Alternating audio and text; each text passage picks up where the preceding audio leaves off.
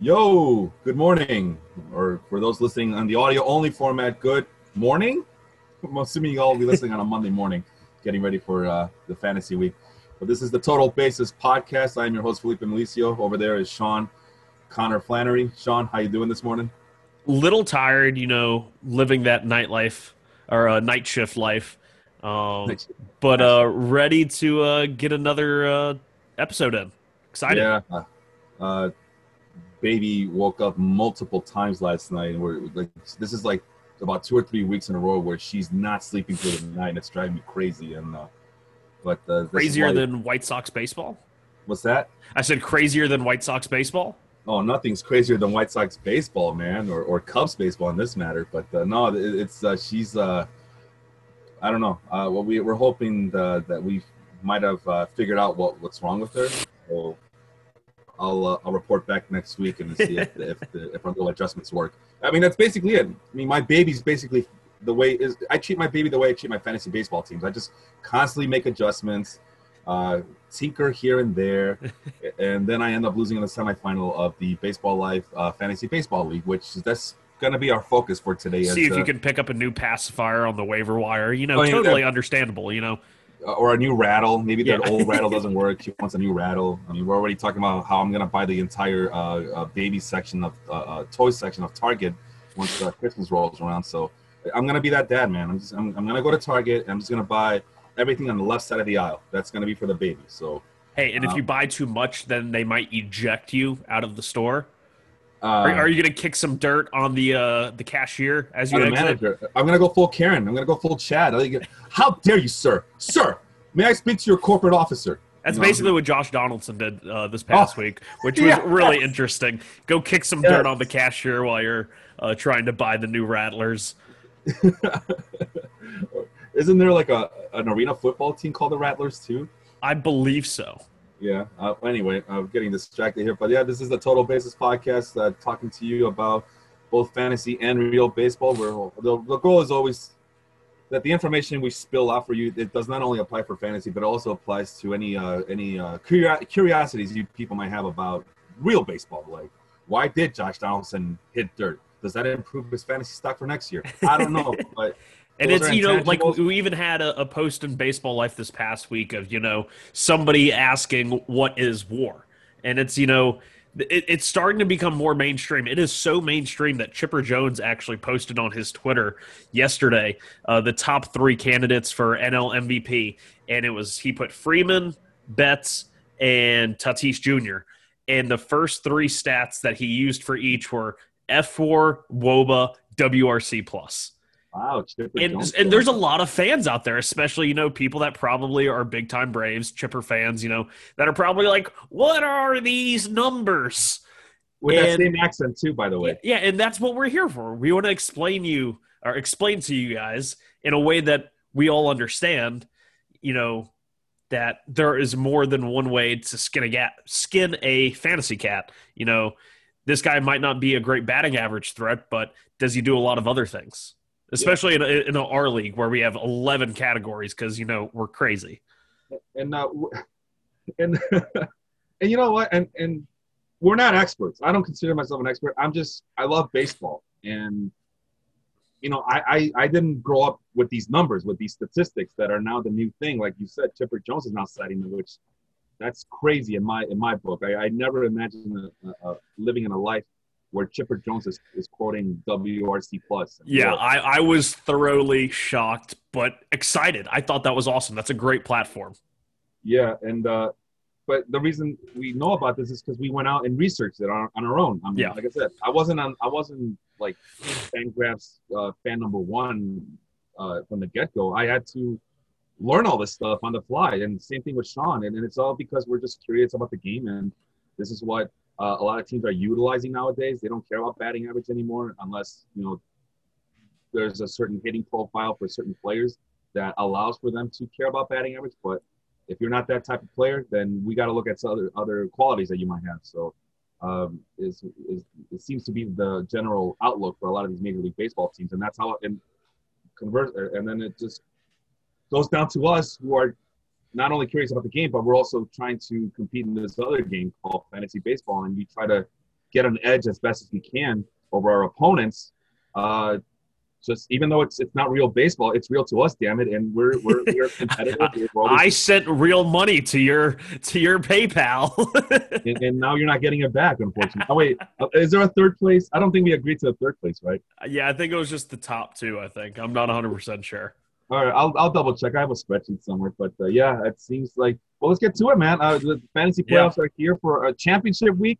We already have our top 4 picks for next year, as that's been already settled. But do you have those at the top of your head, or do I have to look them up? I think we'd have to look them up, but it's going to be in no particular order: Whelan, Henry, and I forgot the last 2 because I'm terrible.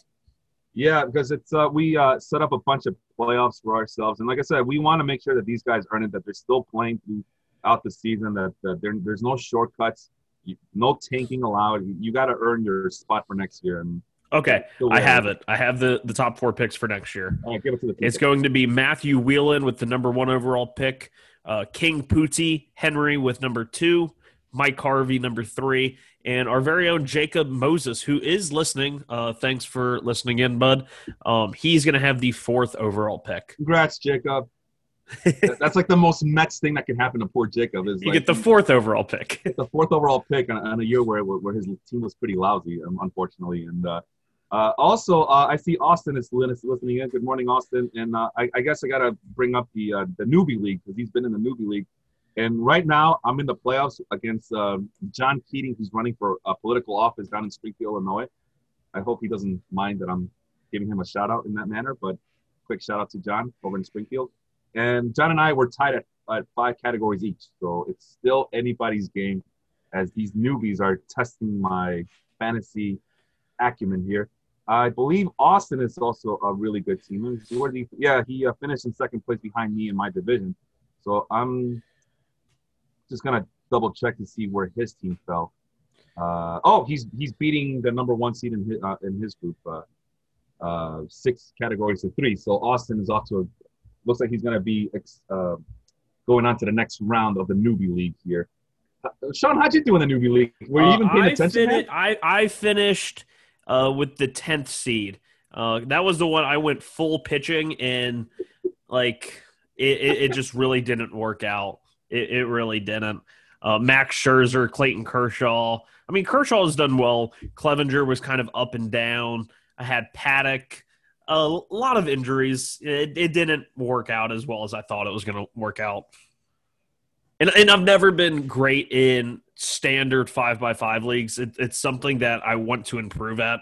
I always seem to – I care so much more about, like the total skill set of a player, that it leads me to not pick guys that are actually great in 5x5 leagues because they have a high batting average and steal bases. I tend to gloss over that, especially because I'm in more of points leagues or like ours where we have 11 categories. Yeah, not just categories, but we're in a keeper league, so we also got to account for future value as well, which is ironically an intangible that we have to keep in mind of at all times. But yeah, I agree with you on the 5x5. That's not normally my forte, but I figured with the newbie league, I make it as easy as possible, but make it fun. So I added a head-to-head aspect to it. But you're right, and this is something that Mario Margola and I would argue about or discuss in previous podcasts back and forth. Is that is one of my problems, like you mentioned, is that I don't draft for categories or statistics. I draft for player, and that's something I mentioned on Thursday night over at the Football Life Presents The Audible with Matt and Randy. When Matt Bushnell asked me, how do you draft differently in football as opposed to baseball? And in baseball, I flat out told him, I go out of my way to draft the best player available. Like I don't care about stolen bases or home runs, or I don't draft by stats. I draft like by my whatever I think is the best player at that position. That's who I'm going to draft to fill out my roster. Yeah, and it's worked for me. Especially in this league, in our league, I since its inaugural season back in 2016, you would say 2017? Yeah, 17. I want to say 17. Let's say 17. All right. And Sean, my seasons we go short. We do sprints. We don't do the whole marathon. There's 26 weeks usually in fantasy baseball. I go 18 or maybe 17 or 18 regular season games, and we finish by early September because football season's around the corner, right? I do you guys a favor, and I do myself a favor. Make it easy from everybody. But I've been fortunate enough to be, as far as I'm concerned, the only team in this league to win double-digit wins since the very beginning. Every year I win 10 or more games, and I think even this year I won 10 games, and even though we didn't have enough games to play. But no, it was only I finished 8-3. So, but shortened season. Regardless, like it's worked. What hasn't worked, and this is what we're going to talk about. This is championship week, is at the final leg of the race here, and that's the playoffs. Playoffs, yes, playoffs. Playoffs. And I don't have success there, I'll admit, in this league. I mean, we have a bunch of killers in this league, so I'm not surprised that it hasn't come as easy. But I wouldn't ask for anything more or I wouldn't expect anything less from my league mates. So but let's get going right now. Erin, who's the defending champion out of Canada, back in the championship. Chick stick the long ball right here, and it looks like she's in a very prime position to defeat Jets team over here, who's a big Milwaukee Brewers fan. Going into the last day of the season. Got a 6-category lead. Let's see if – and I really – it's almost a shame if Jet wasn't the one who had beaten me. But look at his offensive output this week, batting over 300 on base, close to 370, and he's still losing most of the offensive categories. Granted, RBI, stolen bases are all pretty close right now. But, he's definitely going to need some help today if he is going to bring home the title. Well, I mean, it seems like his luck is running out. I mean, I don't know. As you can see, I'm still flustered about me losing to Erin, and that means I gotta send her another banner up in Canada, and that was such a pain in the ass to get stuff to Canada. I always hope that she never wins, but I mean, she's earned it, bro. I mean, she's completely earned it in back-to-back years if she goes on and wins the league again. So it's still. We still have one more day of play, but she's in prime position to defeat and repeat as champion, something that her Toronto Raptors couldn't do this year.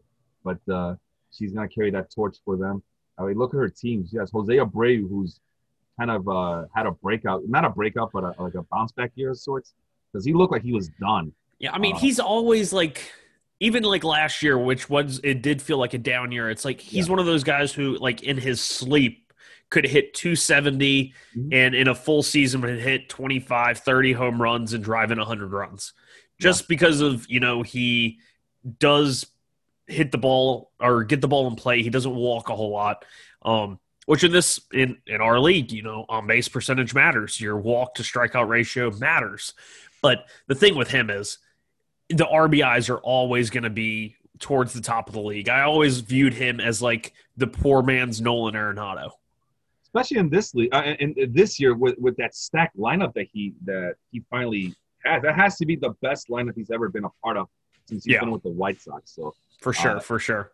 But you mentioned that he doesn't walk a lot. I mean, I think you put a graphic. I don't know if it was a meme or if it's actually real, but it's Jose Abreu, so I believe it. Where was it Trevor Bauer throws a pitch Trevor Bauer threw a ball that bounced in the left-handed side batter's box, and Jose Abreu swung. They appealed. He swung. He was out. That was the swinging strike 3. It bounced in the middle of the left-handed batter's box. It was wild. It was awesome, but it was really unbelievable. And well, no, I believe it because it is Jose Abreu. I mean, he's very aggressive. He's a swinger. Yeah, he doesn't want to wait for his pitch. His pitch is whatever the pitcher throws, and he's going to swing at it. I mean, that's been his MO, and that's what works for him. So I'm not going to accuse him of not being a professional hitter because making contact out of nothing is being a professional hitter. So on the opposite side of the spectrum, Joey Votto, who I don't know why he shows up here. Maybe he got cut or got benched because we do a what is it called? A semi-weekly league? It was a semi-weekly, but for the playoffs, we did entire week periods, but she probably substituted him in. Either he started the week and then she put Abreu in, or vice versa. Okay, yeah. That's why there's the extra slot there, because we were allowing a lineup change on that same Friday, Saturday, Sunday, like we did in the regular season. Yeah. So basically, you had 2 chances to fix your lineup. Monday morning before the first game of the week, the player's first game of that Monday, and then switch your lineup again on Friday if you must. So it's a nice little feature. It's something that in all my years playing fantasy, a lot of fantasy owners where we are in weekly leagues wish that they could have that ability to just substitute someone in. Well, here it is in all its glory. And I think I don't know about you, Sean, maybe you want to chime in on this, but I think it's a nice little wrinkle to fantasy baseball. What do you think? Yeah, especially this year, where we wanted to keep that head-to-head type season and doing the semi-weekly, two matchups a week. So obviously you would set your lineup each time. You had the first 4 days, Monday through Thursday, and then Friday through Sunday. Yep. And I think the real wrinkle this year was how many doubleheaders we had and how we managed using players who were in doubleheaders, because obviously if they play both games, they're going to get 14 innings. But if they only play one game, then you run the risk that they're actually going to get less plate appearances or less innings pitched because of the 7-inning doubleheader rules. Yeah. So it was kind of a weird thing to navigate around. Yeah, and I didn't realize how frustrating that would be until you're experiencing it, and suddenly your batter, who you think is going to get like all the plate appearances he can handle in one day, is still limited even with the doubleheader because there's only 7 innings. Yeah. Or the relief pitcher, right? Oh man, there's a good chance that he might play twice. Well, because it's only a 7-inning game, the guy you're used to seeing in the 7th or 8th inning, like on your team, the relief pitcher, is not pitching double duty that game. And yeah, because the starter goes all 7 innings.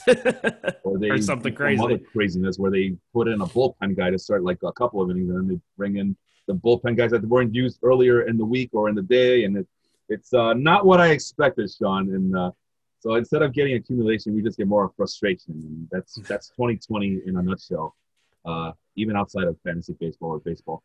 But yeah, look at here, second base. I mean, they're stacked at second base. Both of these guys, Ozzie Albies, DJ LeMahieu.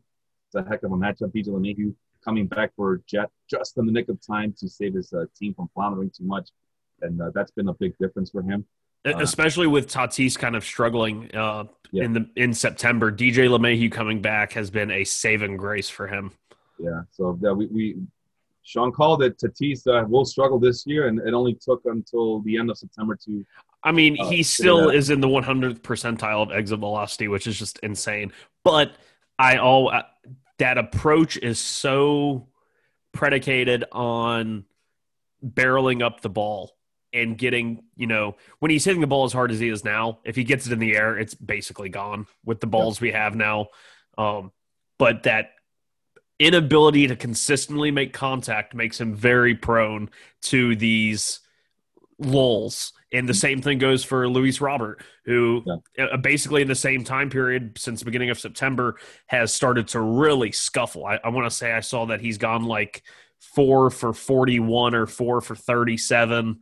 No, he's been awful. He's been real awful. Yeah. The only reason I keep him in my starting lineup is because compared to everybody else on my bench, he's still a stolen base threat. Yeah.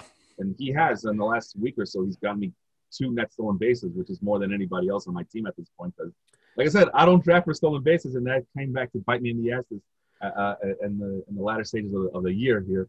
But what was I saying? But Fernando Tatis Jr., the more you describe him, the more he sounds like a Javier Baez or a Tim Anderson clone, which those guys seem to find success, although not Baez. He's been struggling, but I always thought Tim Anderson would never amount to anything because of that approach. And he's on the talks to win back-to-back batting titles, which I thought would never happen. So, baseball in the new decade is a strange one for sure. You also, I don't want to go round by round here too much. Just want to highlight some of the more prominent players. And here's Jason Hayward. We were just talking about him off the air with you, Sean, how he's had a bounce back year, and Jet took advantage of it, and that might be a reason why he was able to catch fire in September during these playoffs. Would you agree with that? Yeah, and I want to say, we've talked about it on several episodes before, and during the draft recap, that I hated Jet's draft, and he has made me eat every word of that. And I mean, Marcell Ozuna in this format finished as the 11th best hitter in the league. And he drafted him in the 11th round. So well late. He actually finishes, as of right now, he's tied with Mike Trout So tremendous value there. And then obviously Fernando Tatis in our format has been the best hitter. Good combination of the average. He's batting 280, almost a 370 on base, 29. We actually have ISO, which is a cool thing with Fantrax. We were actually able to use ISO as a stat, which I never thought I would see. Tatis has an ISO close to 300. And so add that with 7 net stolen bases. He's been by far the best hitter in the league. Trey Turner actually finishes number 2 in this format. But he, with Marcell Ozuna and Fernando Tatis, that really powered the offense. DJ LeMahieu finished as the 14th best hitter in our league, so he has 3 in the top 15 to go with his very not flashy but very good pitching from this season. Really quick, you mentioned Tatis, but has been number 1 in our format. I think at one point Tatis was in all 3 of my leagues that I was in. He was the number 1 player in a points league, which is head-to-head, but still a points league. No, actually, this year we're not doing head-to-head, sorry, but still points league, number 1, the number 1 hitter, Fernando Tatis. In our newbie league, which is a 5x5 head-to-head league, but nonetheless a 5x5 league, the number 1 player was also Fernando Tatis. And in our league, Fernando Tatis is the number 1 hitter as well. So regardless of format, Tatis has been the best player this year. And that's with going into a 2.5-week slump in September. Yeah. That's just how good he was the first month plus. Yeah. So, no, he's been fire, man. I'm just like you, man. I had my doubts on him because of all the hitting approach, but when you're that athletically gifted and you have that bat speed, that's the only explanation I can come up with. His bat speed must be so ridiculous that it doesn't matter what his approach is. He's just going to hit everything out of the park, and that it's the only explanation I can come up with, and it's worked for him, and it's also worked worked for Javi Baez for a long time until this year, and it's working for Tim Anderson finally this year, or the last 2 years. So maybe there's something to it, to having that approach. Switching back to Aaron's team, Mookie Betts. I mean, on one hand you got Jet with Fernando Tatis, right? Yeah. On the other hand, Aaron has Mookie Betts. Yeah, who's been the 3rd best hitter in this format for us. And I have him in a points league, and he has just been like utterly dominant. In that points league I'm in on Fantrax, I'm the number 1 offensive team, and I'm going up against the number 1 pitching points team. And Mookie Betts has absolutely carried me. I have no business being in this close matchup. I forgot to do my waiver wire fab ads on Sunday. Oh, no. And so this guy had like 8 or 9 starting pitchers starting, and I think I had maybe 5 or 6 starts. And he has like 4 more scheduled for today. But I have a very slim lead, but if he starts all those starting pitchers, I'm probably done for. What else we got here? I think Clint Frazier, Nick Castellanos, blah, blah, blah, blah. You talked about the pitchers, and we realized that Jet went full Homer Simpson on us. On his pitching staff with Corbin. And it worked. It worked. Something that I give shit to my buddy Matt Bushnell about every single time we play fantasy, anything, whether it be basketball, baseball, or football. It actually worked for somebody in the form of Jet, who's a big Brewers fan, Corbin Burns, former Brewers, Zach Davies. He actually ended up having 5 of the top 16 pitchers in our league in this format. Davies, Burns, Aaron Nola, Kenta Maeda, and obviously, Lance Lynn finished as the 2nd best, as he has had basically nothing but good starts aside from one hiccup against Houston where he gave up 6 runs. The shortest outing he's had was 5 innings. Every other outing has been at least 6 or more. He just picked up where he did last year. And in a categories league, really in a points league too, it's super valuable when these pitchers can go and eat up innings. He's thrown more innings than Shane Bieber, Lance Lynn has. He leads the league in innings pitched. So once again, just one of those not flashy, but really worked out well for him. Kenta Maeda, I really did like coming into this year. Aaron Nola, I was fading, but has had a bit of a bounce back year. And then, of course, Corbin Burns has really caught fire the last month. And Zach Davies, switching ballparks, going into a much more pitcher-friendly ballpark, and has really started striking more guys out than we ever thought he would. So it's been an interesting development, but his pitching really, I think, was the strike. Even though he had the best hitter in the league, he had probably the best stable of pitchers in our league as well.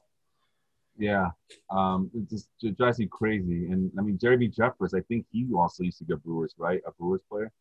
Yes, former Brewer, and I just would I would be remiss if I didn't announce it that when the draft ended, I was very, very much worried about my pitching, as Felipe likes to remind me. My best pitcher was German Marquez, who ranked in as the 23rd best pitcher in this league. So I did not have one top 20 pitcher. If somebody were to ask me what was my downfall in fantasy this year, it was not getting enough pitching. Yeah, and I feel the same way too. But I'm trying to actually, on a separate screen, I'm trying to look up to see where my top 20 pitcher ended up, or if I had any top 20. Because we found out I didn't have any top 20 hitters, let alone a top. Yeah, I didn't have a top 10, top 15. I think my best hitter was Dominic Smith. Yeah, Dominic Smith was your best hitter, and he was at 34, sandwiched in between Aaron's Heimer Candelario and Whelan's Eloy Jimenez. And it's crazy. It's just crazy to think that my team, which was dominating the whole season, is just made out of patchwork band-aids and a hope and a prayer. That Dominic Smith ended up saving my season because a lot of my players that were highly regarded did not show up or did not play enough games to be ranked that high in this league. So it's just crazy. And then over here you got Jet, who went full Homer Simpson on me and is in the final. So it's such a strange year. But I like what Aaron did to kind of combat Jet's lightning in a bottle approach on drafting these Brewers players, these Brewers pitchers, is that Aaron also went out of her way to pick up Devin Williams, who we talked about with the super changeup that he owns. Not just Devin Williams, but she also has Josh Hader to kind of combat the fact that she has to face Brewers fan Jet and his pitching staff, and that kind of counterbalanced everything. And it's so weird. It's just so weird. There's so many wrinkles and little storylines that are being played out in this final game of the season in our fantasy league. Yes, and it looks like as we finish kind of wrapping up on their matchup, we faced each other, Felipe.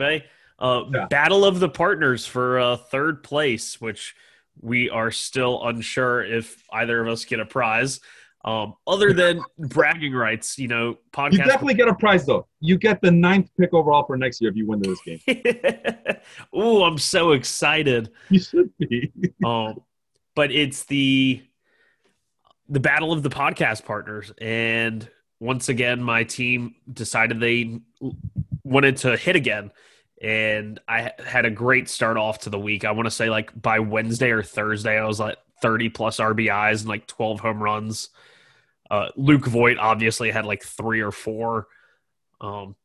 Pitching's been okay, but the hitting, I had 3 top 12 hitters, and it doesn't show it this week because I'm at -2 net stolen bases. But that was part of the reason I had such good hitters was my top 3 hitters were all guys that hit for average, hit for power, got on base, and stole bases in Trevor Story, Jose Ramirez, and Kyle Tucker. And all 3 are having pretty solid weeks for me. Yeah, and I see Luke Voigt, who has Yankee fans want to give him a monument out on Monument Field because he's had such a tremendous season. Well, I try to combat you with Brandon Belt and Josh Bell. Has not worked so far this week for me. I would think that having Gleyber Torres back, which he did have a decent week on his return from injury last week, apparently Adam Frazier is holding his own against Gleyber Torres. Yeah, I meant to pull Adam Frazier out of my lineup, and that was an oopsie on my part. Why would you want to, man? He's the clutchiest player on the planet right now. Since 2017. So as we find out, clutch is a very important thing. Well, you happen to have the most clutch player since 2017 on your team. Why would you drop him or bench him, Sean? What is wrong with you? For those of you who will be watching audio only, I just did the meh Put my hands up. I don't know. I just forgot to get him out of the lineup. Why don't you believe in Clutch, Sean? Because I was just streaming him because I needed a second baseman because I lost Ketel Marte and Howie Kendrick all at the same time, which was not fun. But why don't you believe in Clutch? I mean, he's the most clutch player since 2017. Why wouldn't you have him on your team to win games? Because Clutch is so important. I'm obviously doing something here. Yeah. So because he's no longer on a hot streak. I picked him up when he was like on that 11 or 12 game hit streak, and since then he's had a grand total of 4 hits in 10 days, which is not fun. It's pretty interesting how people just go out of their way to champion Clutch, and then when you see that Adam Frazier has been leading the league in clutch rating since 2017, it's like suddenly that the Clutch argument just goes away. But no, I mean, Gleyber Torres isn't taking advantage of that matchup, so I mean, that's why I'm losing 16-6 to you this week. JD Davis, he's still trying to hold on and trying to single-handedly win me the on-base percentage category. Yeah, he had a 4-walk game. You don't see that very often, but he had a 4-walk game in the first game of Atlanta, I believe, or the last game of Philly. And that's why I picked him up. I can't believe that in a league full of Mets fans, I ended up with JD Davis on my team somehow. So I'm pretty proud of that notion. You mentioned Trevor Story. Jake Cronenworth has been slumping of late. That 167 batting average is not what I signed up for. But I mean, it was going to happen, right? Yeah, sooner or later. Such a hot start that this is the reality wall that's been hitting this kid. He's 26 years old, right? So, but yeah, Trevor Story living up to his fantasy stock. So the battle of rookies right here. Alec Baum versus Brian Hayes. 367 on base percentage for Hayes. 385 for Alec Baum. So they kind of cancel each other out. Hayes hitting for more power based on the ISO. 346 versus 174. Still not good enough to overcome the immovable force known as Alec Baum apparently this freaking week. So we move on to Nick Madrigal versus Tommy Edman for a middle infield position. As basically it's the punch and Judy hitters of our lineups here. This is driving me crazy. I picked up Tommy Edman to help me in stolen bases, and every single time I put him out there, this is stolen base net, by the way, all I get from his negativity. Negative stolen base net. I regret drafting this guy. Or am I overreacting? What do you think, Sean? I think you're overreacting. No, screw that. I'm losing 16-6. It should not happen. I should be losing like 12-10 or 11-11. We should be tied at the most. Not getting dominated by you 16-6. But regardless, I'm not mad. I'm just saying things. Juan Soto also slumping at the most inopportune time for me. I'm not making excuses. I'm looking for solutions here, folks. I'm just trying to figure out what went wrong. George Springer, Ian Happ kind of balance each other out. Although Happ has just been, even in my points league, I've just been benching him. I don't feel comfortable starting him every week as I was at the beginning of the season. So DJ Stewart, I picked him up late last week thinking, all right, I picked up someone who everybody was sleeping on, and then he proceeds to hit 130 for this week. So I played myself there. But again, Franmil Reyes is doing much worse. He was Franmil Reyes was the reason when I was going to pick JD Davis. I was going to pick him. Intermets fan in me couldn't resist. And then you picked him, and then I had to go pick Franmil Reyes since you were repping Franmil's name for your team name this year. Yeah, no, Austin's calling me out that I'm overreacting to Tommy Edman, but I mean, yeah, stolen bases, yeah, that's fine. Unfortunately, we account for getting caught stealing. So, as a base stealer, he sucks because he's getting caught. And it's like you know what it is, Sean? It's like hiring the best thief in the world, and then you realize that he gets caught like three out of 4 times, or I'm sorry, he gets caught 1 out of 4 times. I mean, it's still a good ratio, but still, it adds up. I mean, if you go back and look at the regular season, I was like by far the best stolen base team. And then in the playoffs, I faced Jet, and Jet has like a 9 stolen base week against me.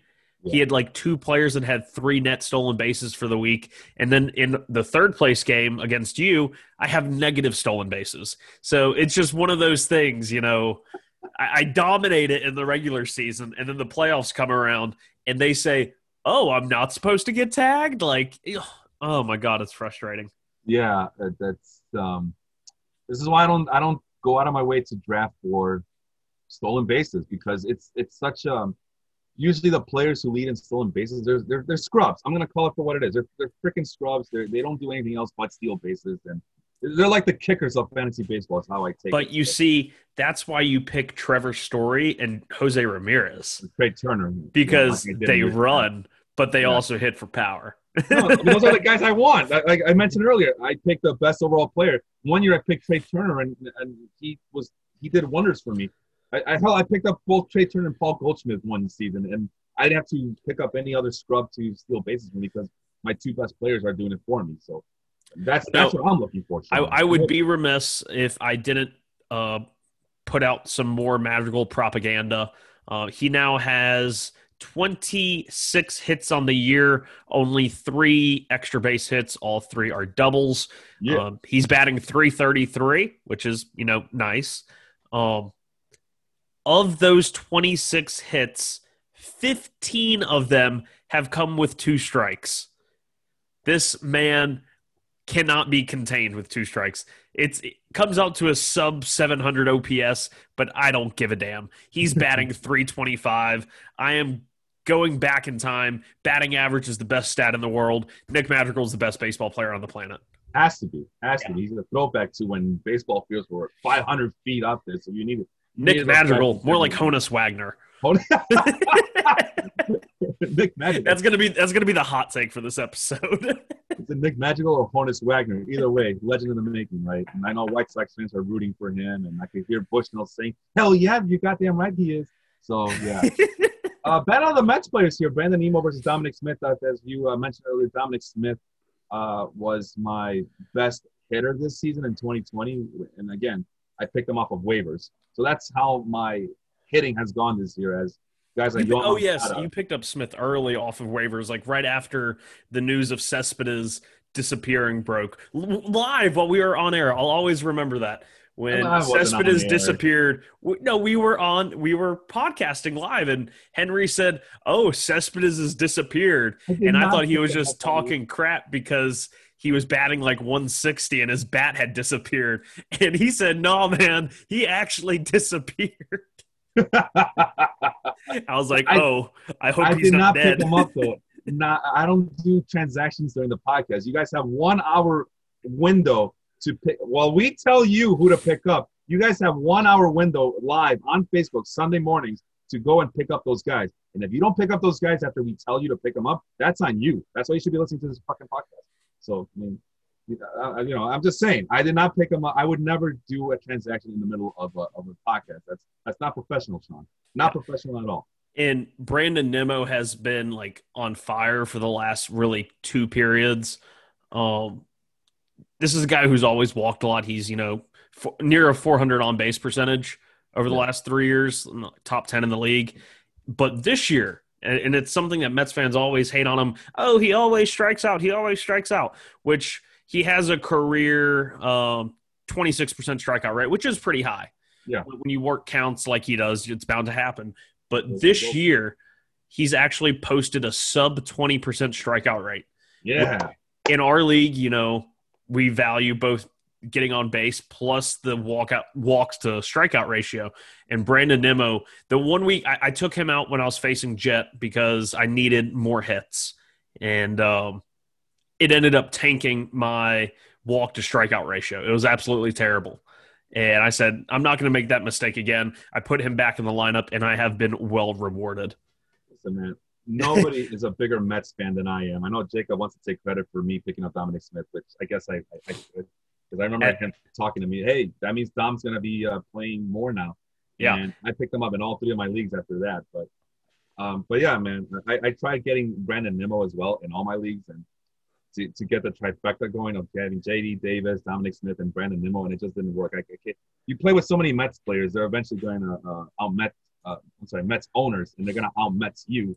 But I'm actually happy that I got both J.D. Davis and Dominic Smith off of waivers, and they've been a big integral part of my bounce back, trying to tread through all these injuries and all this inconsistent play. Again, a guy you're not seeing on the list right here is Yoan Moncada, who has not done anything for me after a certain amount of time. Like, he hasn't done anything for me like in over a month. So I've just been benching him because, you know, I came to play. So I didn't come to play favorites here. Speaking of favorites, though, Luis Robert.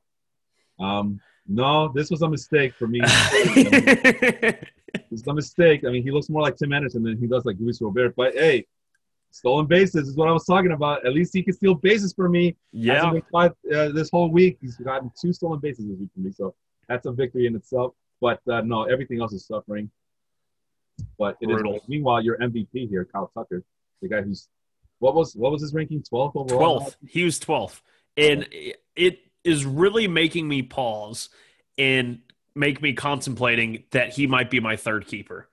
Okay. And I feel like it's a stretch, but It I is. don't feel like any of my pitchers are good enough to keep. And it's either him or George Springer. And he's way younger. Oh, you don't want to keep George Springer, man. Yeah. So I might pick him. Or I might pick Alec Boehm. I don't know. Alec Boehm has been really, really good. Yeah. Hey, listen, you got all season to figure that out, man. But you don't want to. Don't. Friends do not let friends keep George Springer unless their lineup is real crap, and your lineup's not crap at all. Or Ohtani. And that's the thing is Ohtani's been so bad.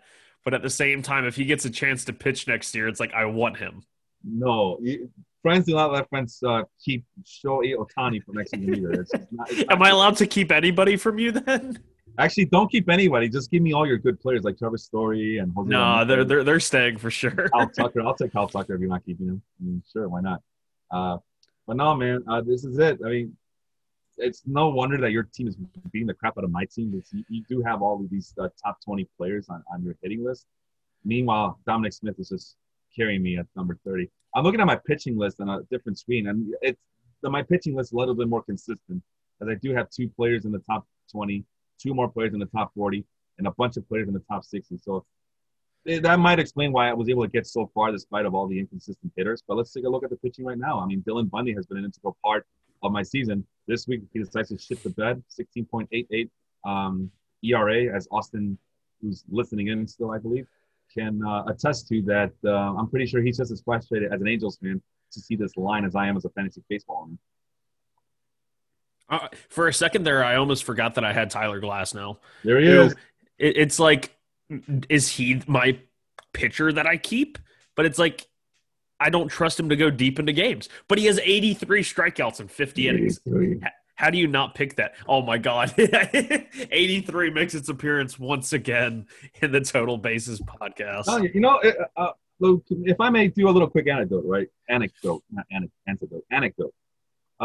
Walter Payton's family, you know Walter Payton football, right? Yes. Running back, of course, yeah. They always say that anytime that some event happens to them, that they believe that Walter's still talking to them because there's always the number 34, which was his jersey number. The number 34 is just, it's everywhere. And they take it as a sign that he's watching over them, which is a really sweet story. My number is 83. All right. So anything of importance that happens to me, the number 83 is always following me around, right? So I don't know who's watching over me, but the fact that you mentioned that Glasnow has 83 strikeouts, it's serendipity right there. Who the hell's Tanner Hoke?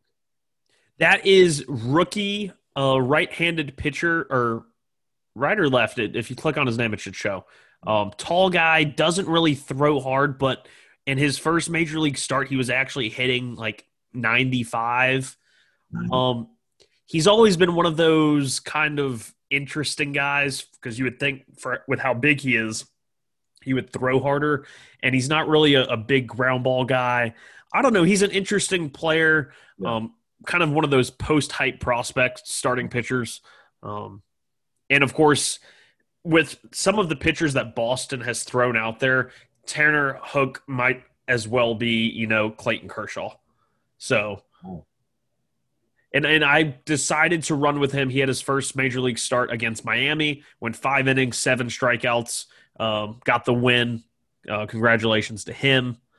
But I felt like I needed to stream somebody just in case, and he was available, so I went and picked him up. That's a good pickup for you, man. Yeah, worked out great. I'm going to depend on Dylan Cease, who has not been dependable at all for me this year, but I got to keep him around because he's so young and he has so much upside. But, yeah, I'm not expecting much, but I figure this is the last game of the season. Why not? It's against a broken Reds team. What can go wrong, right? So you got Frankie Montez, former White Sox, going to. Yeah, he was supposed to be starting today, and he's not starting today. So it ends up not making any starts for me this week. Well, that sucks for you. And you're. I think you went on the paternity list, so congratulations to Frankie Montas and his family. Yeah, how about that? Aside from paternity, aside for COVID and all the injuries and all the weirdness of the season, you still had players having to leave because of baby reasons, newborn reasons. So, and as a father myself, as a brand new father myself, I sympathize completely. As a fantasy baseball owner, it frustrates me to no end. So Lucas Giolito, current White Sox, he's been pretty damn good for me this year. Really good after a slow start to this season. But yeah, this was not the start that I was depending on as we wind our season down. So that's been disappointing. You got a couple of Mariners pitchers here. They both suck ass this week. Yeah, LJ got blown up. And it was like it was really unfortunate for him because he was slated to start last Saturday. And then they had the COVID outbreak on San Francisco, so the games got delayed. And then he was supposed to start on Tuesday, and then they canceled the game due to all the smoke. And then they went back to San Francisco. And at this point, I was like, wow, he just went from pitching against, I think, like Houston or something, and now he's going to be pitching in San Francisco in that pitcher-friendly ballpark. Hell yeah, that's awesome. And he proceeded to give up 5 runs in 3 innings. Just lots of hits, and that's kind of his thing is he's going to just throw lots and lots of strikes, and he's going to have those games where the guys just swing the bat. They're going to be seeing it well. So that one didn't work out for me. I still believe in LJ Newsome, though.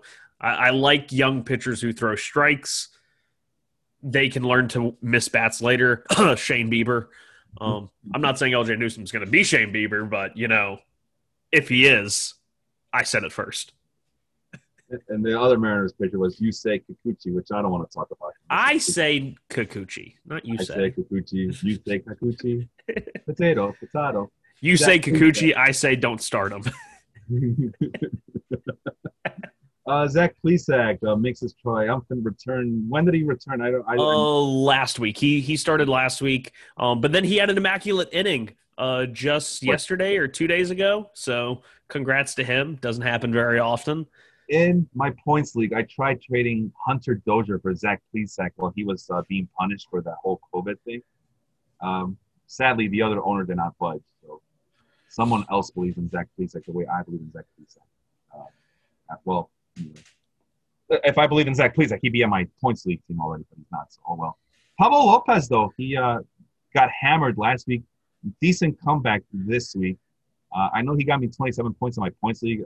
I'm looking at his stat line. It's not that impressive, but it's a lot more impressive than it was. It was solid. It was a good start. And I think he starts one more time this week. Let me just double check that before we move on. He's slated to start the 24th at Atlanta. Not that we will be using it in our league, but never mind. I thought he was slated for 2 starts, but anyway. So no, I'm happy with Pablo Lopez this week, and I picked up Joe Musgrove and substituted him in the hopes that he does something against the Cardinals. It's a Hail Mary throw as far as I'm concerned. And Zach Wheeler, you've been talking about him all season long about how he's been amazing in Philly.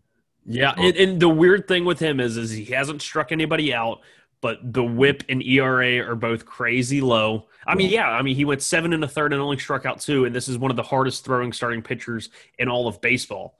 And he's got a great slider, great curveball. You would think, like, where are these strikeouts? And a lot of people have been wondering that. But I kind of dug in deeper to it. The swinging strike is about the same. The whiffs are also about the same. His whiff percentage in total has dropped down from the last 2 years that, he had the really good years with the Mets. And what we're seeing a lot of is he's throwing the sinker more, and he's always been very good at limiting hard contact. And I think he's throwing that sinker earlier in counts, and he's got pretty solid infield defense. And so he's been very much economical, and that's allowed him to throw a lot of innings so far this year. I want to say he's top 10 in innings this year. And I didn't realize we were already at the 50-minute mark, according to the feed here. So we started talking about our teams, and this time flies when you're having fun here. So just quickly lightning round aspect. Adam Wainwright has been good this year. Jesus Luzardo has been a disappointment for me. Daniel Bard I picked up so he can give me some cheap saves this week. Nothing from him this week. Tyler Duffy, I don't want to talk about these other guys here. Trevor Rosenthal has been a bounce back candidate. He's saved all my other fantasy leagues from total implosion in terms of getting saves. Amir Garrett, I dropped him because he was giving up too many home runs in the last couple of weeks. And then he picks up his first career save. Yeah, that's it. Taylor Ferguson out for this season now with Tommy John surgery. He's been a ratio saver for me this year, but until he wasn't. Dane Dunning's going today. Kevin Gossman has an elbow. Well, supposedly had an elbow issue and comes back and throws a decent game against. I forgot who he played, but maybe it was it was Seattle, I believe. Oh, of course. Yeah, that'll fix your elbow stuff. And then just like again to quickly round out Edwin Diaz, and I'm calling him Diaz until he gets his act together. Hey, he's been one of the best relief pitchers in baseball this year. Right. Speaking of which, James Karinchak also has been one of the best. Yeah, like I said, I got a lot of good relief pitchers. Yeah, like not this week though. I mean, he's been brutal. Yeah, it's like weird. He's had these bad outings have come in like bunches. Like he'll have 2 bad outings and then 2 good ones and then 2 bad ones, but he's still awesome. Yeah, he faced the Cubs, and that's going to happen when you face the Cubs. The only explanation I have for you, Rafael Montero. Ooh, geez, I thought you had good relief pitchers, man. What's going on? Yeah, except him. Drew Pomeranz, he's not the saves guy anymore, but he still holds his own. He's still a very valuable relief pitcher, especially in this format. Trevor Rogers, who I think you've talked about before. Dick Mountain on your team, huh? Yeah. Dick Mountain finally had a breakthrough start. I have him in that giant dynasty league, and it was like wonderful that he finally had a good start. And of course, you have Freddie Peralta getting you 2 wins because you're just a homer about the rules. Gotta love those relief pitcher wins. So that's how our week is going. Like again, championship game. The other 2 matchups, I think, is it this game I hear? Jim Gravy versus Andrew O'Sullivan. They're playing for the 5th pick overall. Yes, I believe so. And then, look at this, our very own Mario Margola and James, right? James Handaboat. Yes. They're fighting for 7th place, 7th pick overall next season, and they're going to go down to the wire. So I can't wait to unveil or reveal the top 12 for next season in terms of the draft. It should be interesting. The only thing we do know is that Whelan has number 1 pick overall, and let's talk about it. Let's talk about it as there's a picture of my wife and I here. But let's talk about maybe some strategies. Let's have some fun. If you're Matt Whelan, what do you do with the number 1 pick overall next season? Do you look to trade it? I mean, because we are allowed to trade picks in our league. Unfortunately, because of the shortened season, I don't think people had a chance to really utilize that aspect of the strategy there. But no, what do you do? I'm him. I think he has a good enough core right now that you hold on to it. And off the top of my head, looking at his roster, the keepers for him are probably going to be Freddie Freeman, Jacob deGrom, and he's got 1 other slot. And that could be filled by any one of he has Yordan Alvarez if he wants to keep him, Dylan Carlson if he wants to keep the rookie who's struggled a little bit, or Mike Yastrzemski who's had a career year. So that 3rd keeper slot's going to be the question mark for him. But anyone who he's going to get a good player, number 1 overall, obviously. I would hold on to it and just add to that because he is possibly the best hitter, one of the best hitters, and one of the best pitchers in the league. So he's got a good foundation to start with. He's just got to add to it. Oh, someone's not been paying attention. What's going on? I thought we were supposed to have like all these safeguards to make sure that this doesn't happen, Sean. Oh no. Fantrax, they're failing us. Basically, Whelan has had an illegal lineup and still got the number 1 pick overall for next year. So. It's okay. Yeah, I mean it's Lux just when did Lux get called up? Beginning of or end of August. So damn, he's been up for a long time. Unless Casey Mize got called up recently, I'm not aware of it. But no, Mize has been up since the end of August. But this is Whelan's team. Freddie Freeman, Max. No, that's not him. I'm not keeping him. I might consider Eloy Jimenez. I know I tell Bushnell that all the time that Eloy is starting to look like an outfielder. Like there are a dime a dozen these power hitting outfielders that you don't be overvaluing him because he's a White Sox player. But now I'm looking at his lineup and it's like maybe Eloy should be a keeper candidate for next year. Bo Bichette. You know me, I'm a big fan of Bo Bichette. There's another. Oh yeah. Bichette should be. I forgot that he had him. I looked right over him. Yordan Alvarez. You know why I don't keep him, right? Because he's left-handed and he's injured. And he only plays DH. He's already had double knee surgeries. Him and Yoenis Cespedes pulling up into the surgery center like the Spider-Man meme, pointing at each other. Who's the worst outfielder, Yordan Alvarez or Eloy Jimenez? From what I had seen, like he only played like 10 games last year. He didn't look terrible in the outfield. He just looked slow. Yeah. But it's like he looked like he knew what he was doing. Eloy Jimenez looks like he's scared to run after the ball. It's like he's praying the ball's not hit to him every time. There's Jacob deGrom that you mentioned. Well, that's why Luis Robert plays both left field and right and center field just for Eloy's. Yeah. It looks like Jacob deGrom might be his best. I mean, he still has Ian Anderson. That might be a consideration. Casey Mize, he needs to fix that because this is driving me crazy. Like right now, tomorrow, today. Actually, it doesn't matter because the season's over. But so that's look at that. We're giving free advice to Matthew Whelan, who's in our league. You shouldn't have to give him advice. You should let him sink or drown on his own, or sink or swim on his own. And yet, we are here to do service for you people. So we are providing a service that is not necessary, but we're going to give it to you anyway because we care. This is the life group difference, you guys. So that's his team right there. This is the last week of the season as far as we're concerned. I know other people are playing for next week. And I wanted to talk about just for a little bit about maybe what do you do at this point of the season if you're in a keeper league or a dynasty league. I know we might have touched about this maybe a few weeks ago, but this is a different time frame now as we're getting really close to the end. Sean Flannery, what do you do at this part of the season if you're in a keeper league? In how we have it right now, where we're only allowing 3 keepers, I feel like you look at your roster and you figure out, who your 3 best players were from this past season.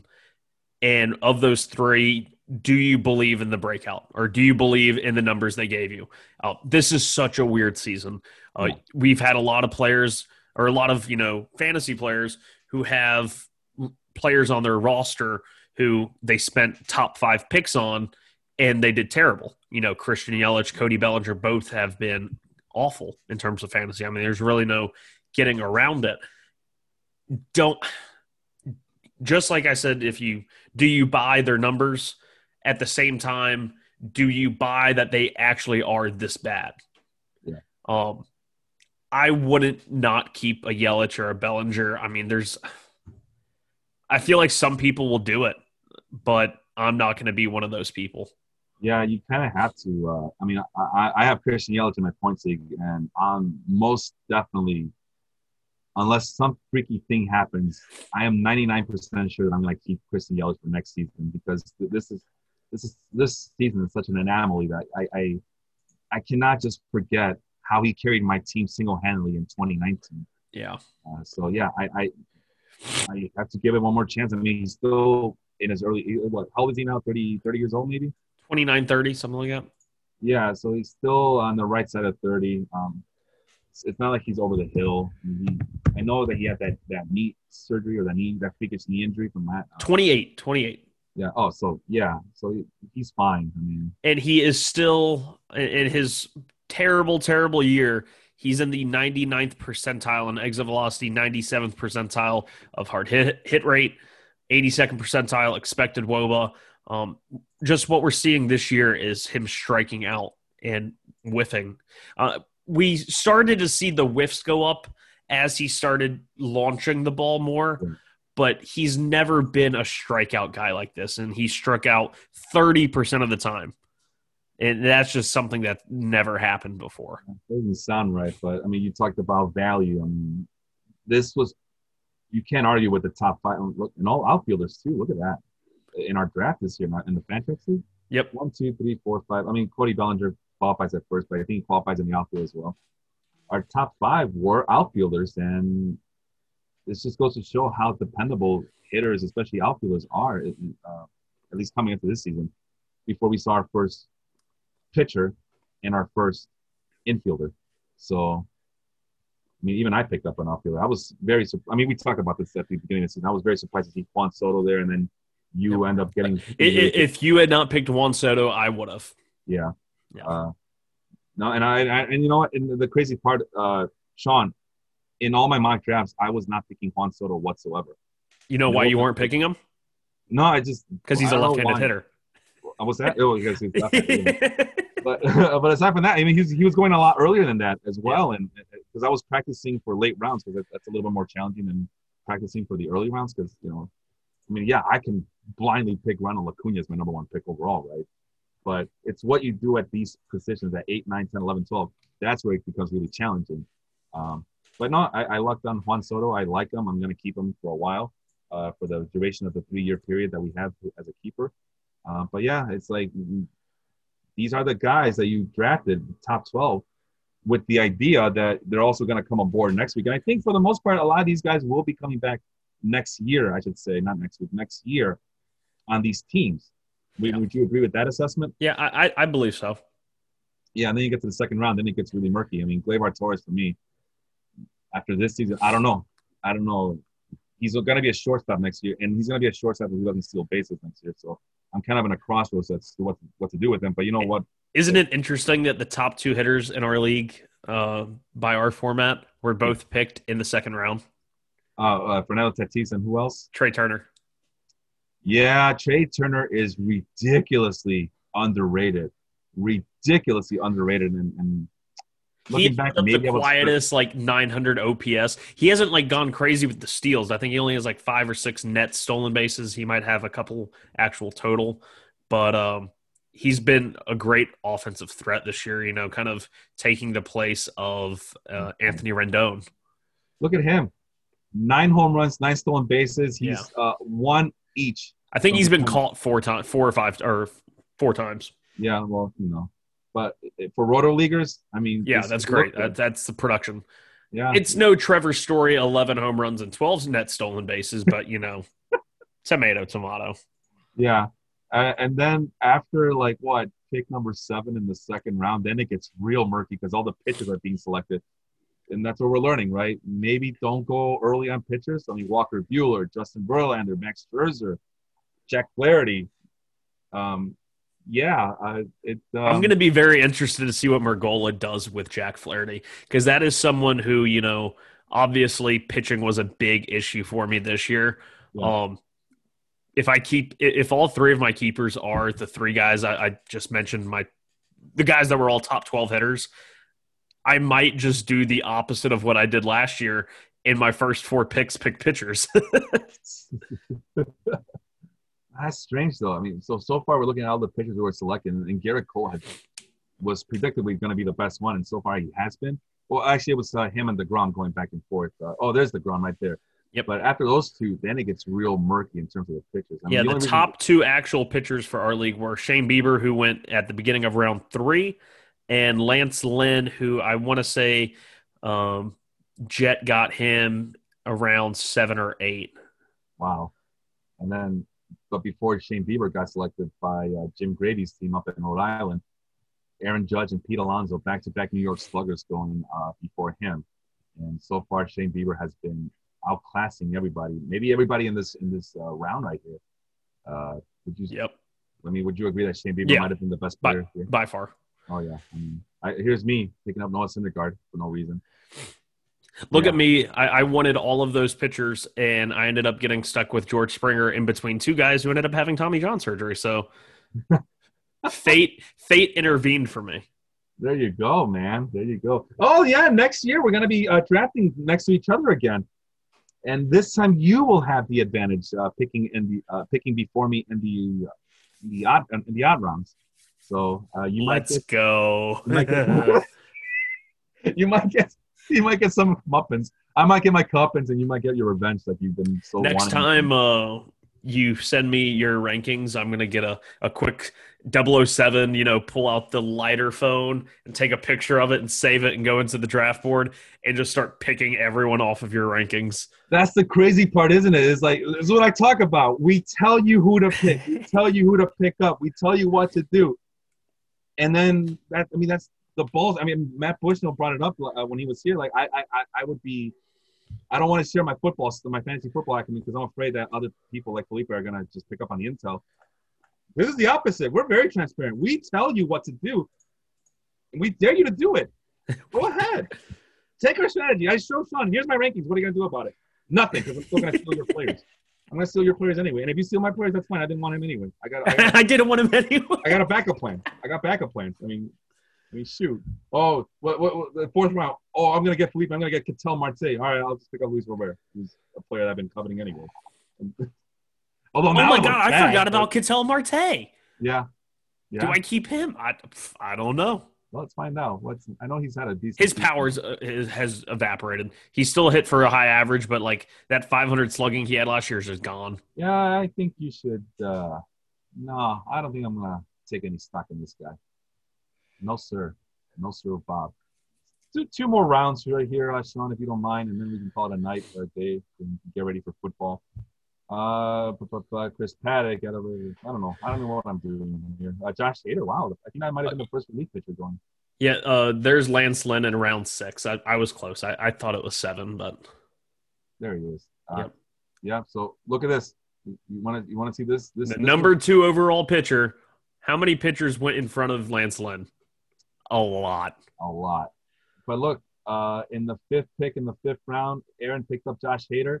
In the 5th pick in the 6th round, Jet picked up Lance Lynn.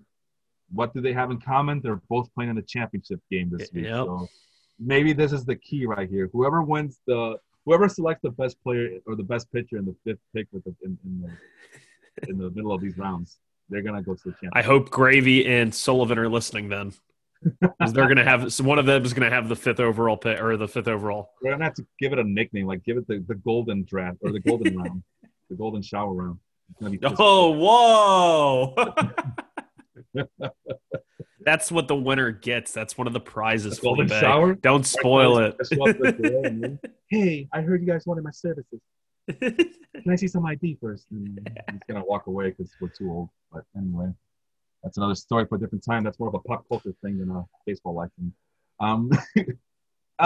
So with that said, I mean, there's Manny Machado. That's been a steal for. He was one of the top hitters. He was top 10, I believe. You think Jacob's going to keep him next year?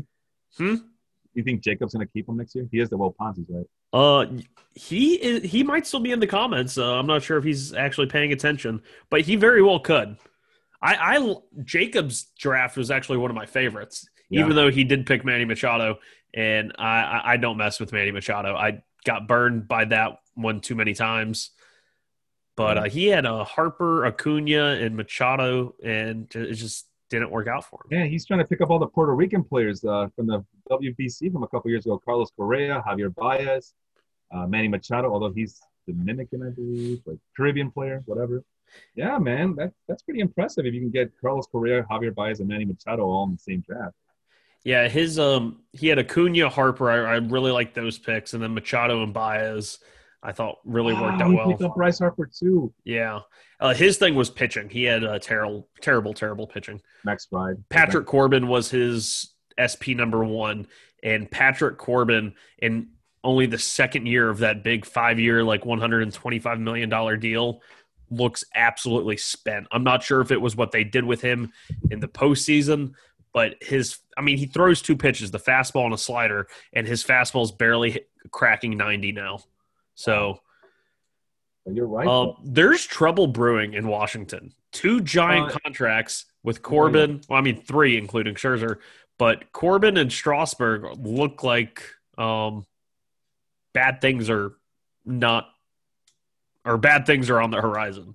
He says he's chiming in now. He says he's considering Manny Machado with Jacob is. Who, by the way, Step Back podcast on Wednesday nights. So go listen to that with Leon and Jacob Moses.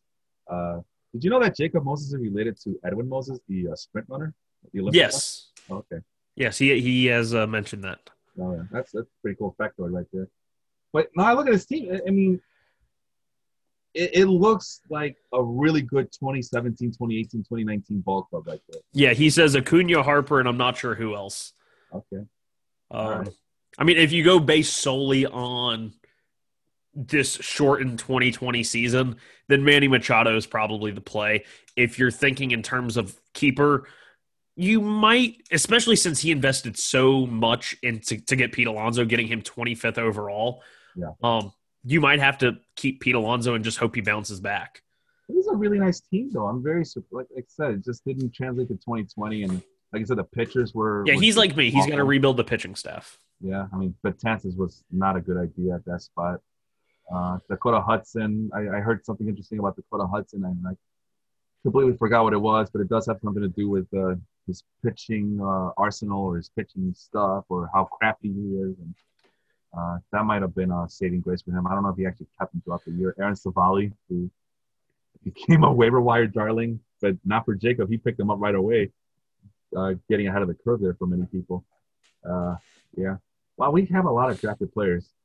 We drafted a lot of players this year, but that's because, well, no, that was yeah. I'm thinking of shortening the rosters for next year just because it's too much. I don't know. We'll talk about it as commissioners, you and I, Sean. But that's pretty much it. That's all we had. Any last parting words for you, Sean? Not much other than it's been real, just like how quickly it came, the fantasy baseball playoffs are ending. And I'm very proud of this, man. This is like we started this league, again, we can't remember exactly when, 2016, 2017. Yeah. And it's been just years in the making to get it to this point where we're in using Fantrax, who offers so much customization beyond our wildest dreams. And just you and I talking all winter long about how are we going to set this up? What are we doing? And just tinkering. I don't know if people saw in our league the number of changes that you and I made just to get it to this format that we wanted in our minds. Yeah. It's a good thing and it's a bad thing. It's a curse and it's a gift that we are able to customize it so much. But it's a lot of babysitting, as you saw. I mean, we got to take care of Whelan's team and make sure that he follows the rules. Yeah, I'm calling him out, but you know what I'm afraid of, Sean, is that a certain someone's going to protest and say, well, why does he get the number one pick with an illegal lineup? So actually, let's just pretend that – thank you, Austin. Let's just pretend that this conversation never happened. Really quick shout-out to all the other podcasts. Like it's that's something I want to improve upon, so I got to look for that list. But obviously, Dong City tomorrow with Vincent Henry, I believe. I need to, if they give a listen to this, they're always doing the highlights. They need to go find Brandon Nimmo. Hit a big home run in the ninth inning against Philadelphia. And if you've ever seen Brandon Nimmo play a baseball game, when he walks, he sprints to first. When he hits a home run, he sprints around the bases. Wow. Well, and it's always instantaneous. He hits it and he's sprinting. Well, he hit this big go-ahead home run in the ninth inning, and for as Brandon or as Jacob calls him, golly Nimmo, because he's just like one of those oh shucks type of guys. And he hit this home run, and he actually stopped and stared at it for a little bit and was like kind of overwhelmed with it. And then he started sprinting. It was the first time I've ever seen him like stop and admire a home run. And I know we were making a lot of jokes about like Brandon Nimmo calling his mom after the game and saying, hey, Ma, I pimped a home run. I don't know what it means. I think Dom Smith, he taught it to me, though, and he said I pimped it. And it was just one of those – it's the funniest thing in the world because he is one of the – he sprints. See that. And he actually stopped and stared at it. And then when they interviewed him after the game, he said, oh, crap, I better get around the bases. I could definitely see a situation where – because, no one's a bigger Mets fan than I am, even among Mets fans. I'm like the biggest Mets fan ever. And I could definitely see a dynamic of Brandon Nimmo and Dominic Smith where Dominic Smith is teaching him how to be more hip.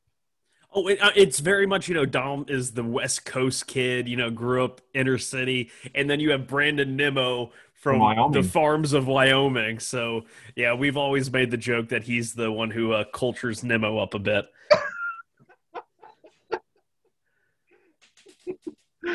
He learned about Kwanzaa this past year with Dominic Smith on the bench. That's fun. That is hilarious. I don't know if Dom actually believes in Kwanzaa or not, but not just a generalization, obviously. But I'm pretty But sure. no, in regards to the other podcasts, I'll let you get back. Other than I want to give a shout out to the crossover that happened this past week between Step Back and Pod Jobbers. Yeah.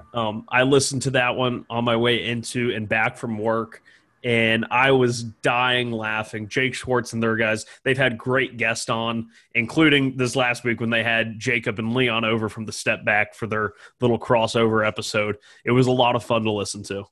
Yeah, and I appeared on the the Audible is next Tuesday nights with Matt and Randy. Actually, they do double duty.